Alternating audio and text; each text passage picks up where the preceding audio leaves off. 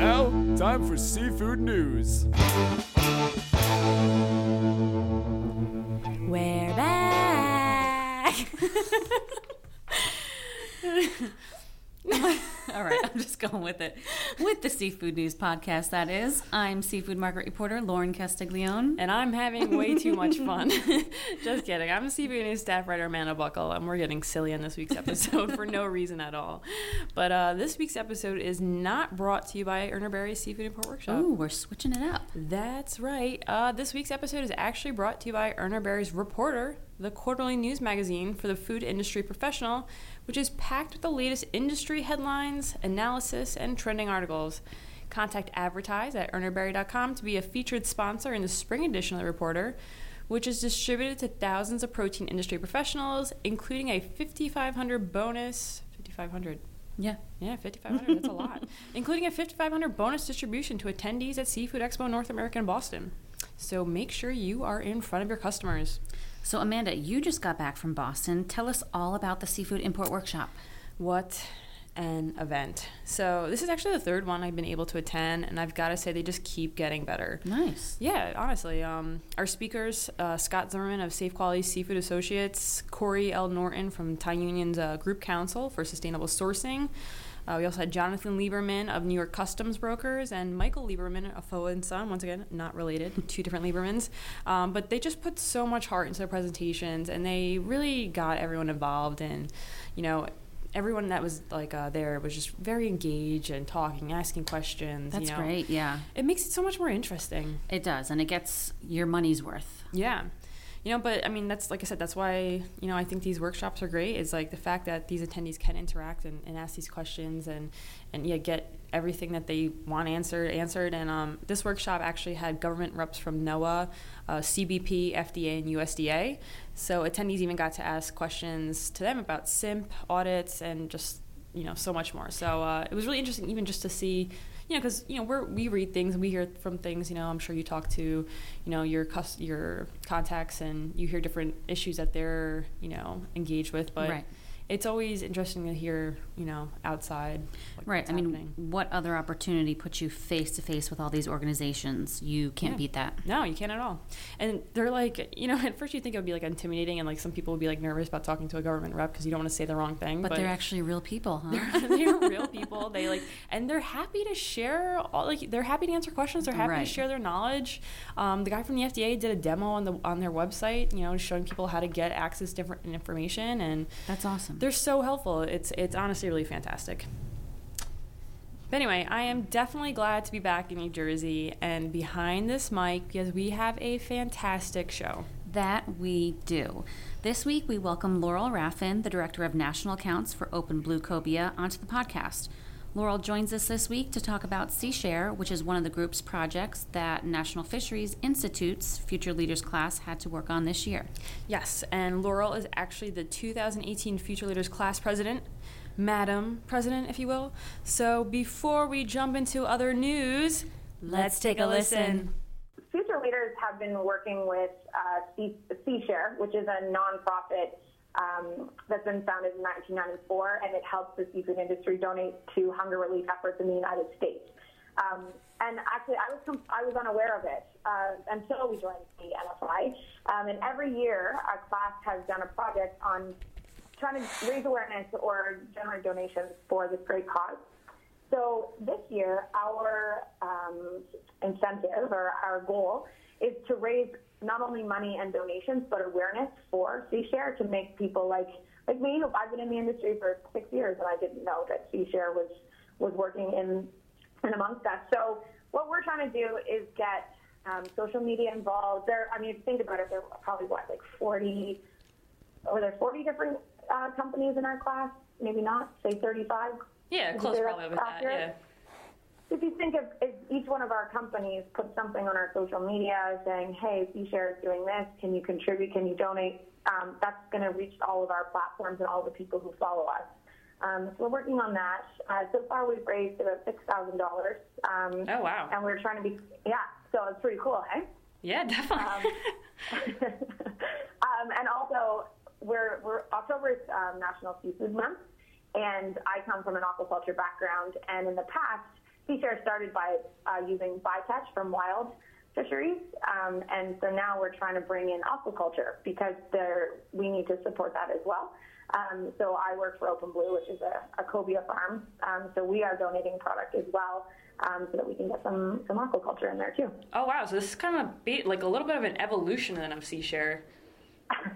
Hopefully, I hope that's what happens by the end of the year. Yeah, we're trying to turn it around a little bit. Well, I think what's interesting is that, just because this is a class project and, obviously some companies send people every year to the Future Leaders class, but you're right. I mean, it's 35 different companies and, it's people that haven't heard about SeaShare before. It's companies that maybe haven't had a chance to work with them before. So it's a really great opportunity to kind of just spread the word and hopefully advance, where it's going. Absolutely. And I think it's also important too, because with having us share it, it's going to people who are maybe outside the seafood industry as well. And, every time we share it on a personal platform, so maybe we get a money donation from somebody who are a friend or a family, but it makes the awareness spread beyond the industry.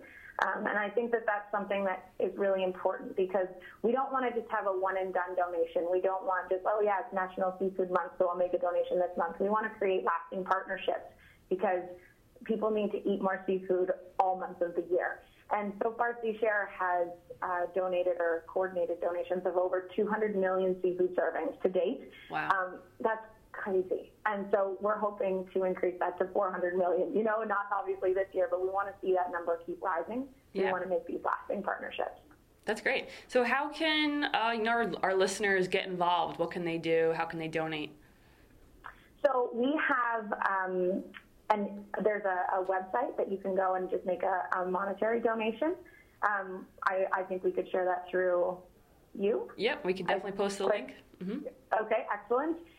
And then also I can share with you the email of the gal at SeaShare who coordinates all the donations. And something that's really cool that what SeaShare does is that they handle all of the logistics as well. So you get in touch with them and say, we have X product here, and they will work with you to get it picked up and get it delivered to the end user. Oh wow, okay.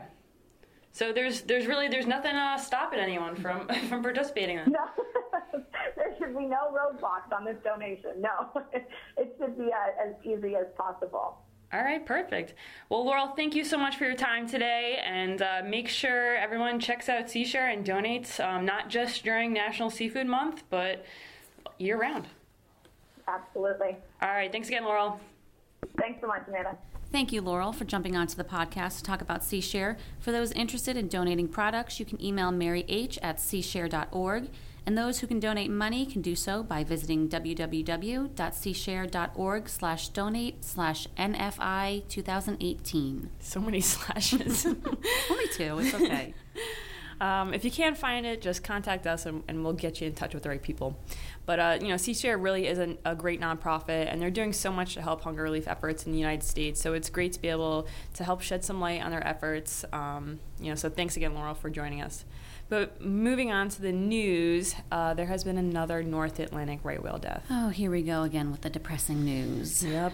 NOAA confirmed the third North Atlantic right whale mortality of 2018 earlier last week. NOAA vessel Henry B. Bigelow reported a whale carcass floating approximately 100 miles east off Nantucket last Sunday. Experts reviewed photographs of the carcass and determined it to be a subadult North Atlantic right whale. Based on the photographs, scientists believe that the marks on the carcass are consistent with entanglement. However, NOAA said that it's too early to, quote-unquote, speculate on the cause of death. NOAA scientists and members of the U.S. Coast Guard were able to find the carcass again Monday afternoon and took additional photographs and samples to learn more about the whale. And, I think we're going to have to change the podcast name from Seafood News Podcast to We're in a North Atlantic Right Whale Crisis Podcast. Yeah, it seems fitting. Yeah, it's too much. And, the crazy thing is just, it's what do you do to stop it? It's like we've already talked about traps, lobster traps without, ropeless fishing gear. It's just not feasible right now. Right, there's too expensive. Yeah, and it's what are you going to do? Close down areas, which sometimes, they can do, but it's affecting then fishermen. It's just there's no... the livelihood of the fishermen. Yeah, so there's no win-win situation here. We'll figure it out. We will. You and I, together. Yes. As we already mentioned, this is the third confirmed right whale death of 2018. The first right whale death was recorded off Virginia in January. Necropsy showed that the cause of death of the whale, a female of reproducing age, was chronic entanglement. The second right whale death of 2018 was recorded in August off Tom's Next Point, Martha's Vineyard, Massachusetts. So let's just keep the train rolling downhill, shall we? Yeah, why not?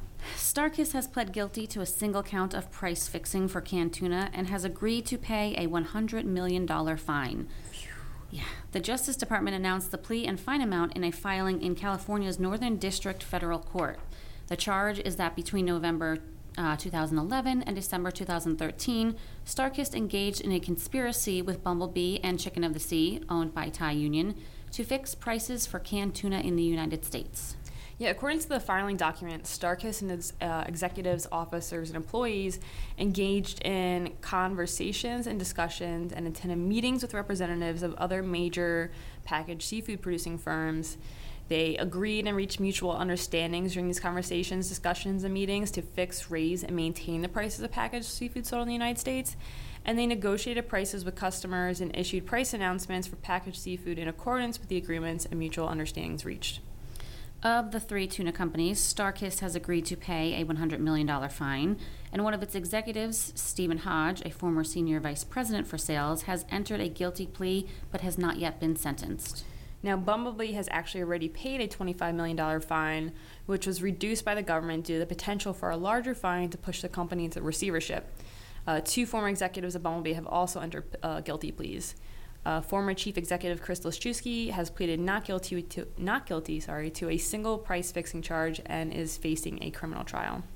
Meanwhile, Chicken of the Sea, owned by Thai Union, has not been fined or sanctioned. That company took advantage of protection from prosecution offered to the first company to come forward with evidence in a price-fixing conspiracy case.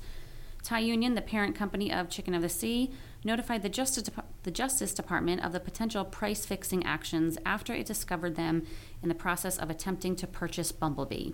The government agreed not to prosecute Chicken of the Sea in return for that company providing evidence of the conspiracy. It's really such a wild story, so let's just cap things off there. I don't know where we can go from that one. But that does wrap up our show for the week. Once again, this week's episode is brought to you by Urner Barry's Reporter, the quarterly news magazine for the food industry professional. Thanks for listening, everyone. Bye-bye.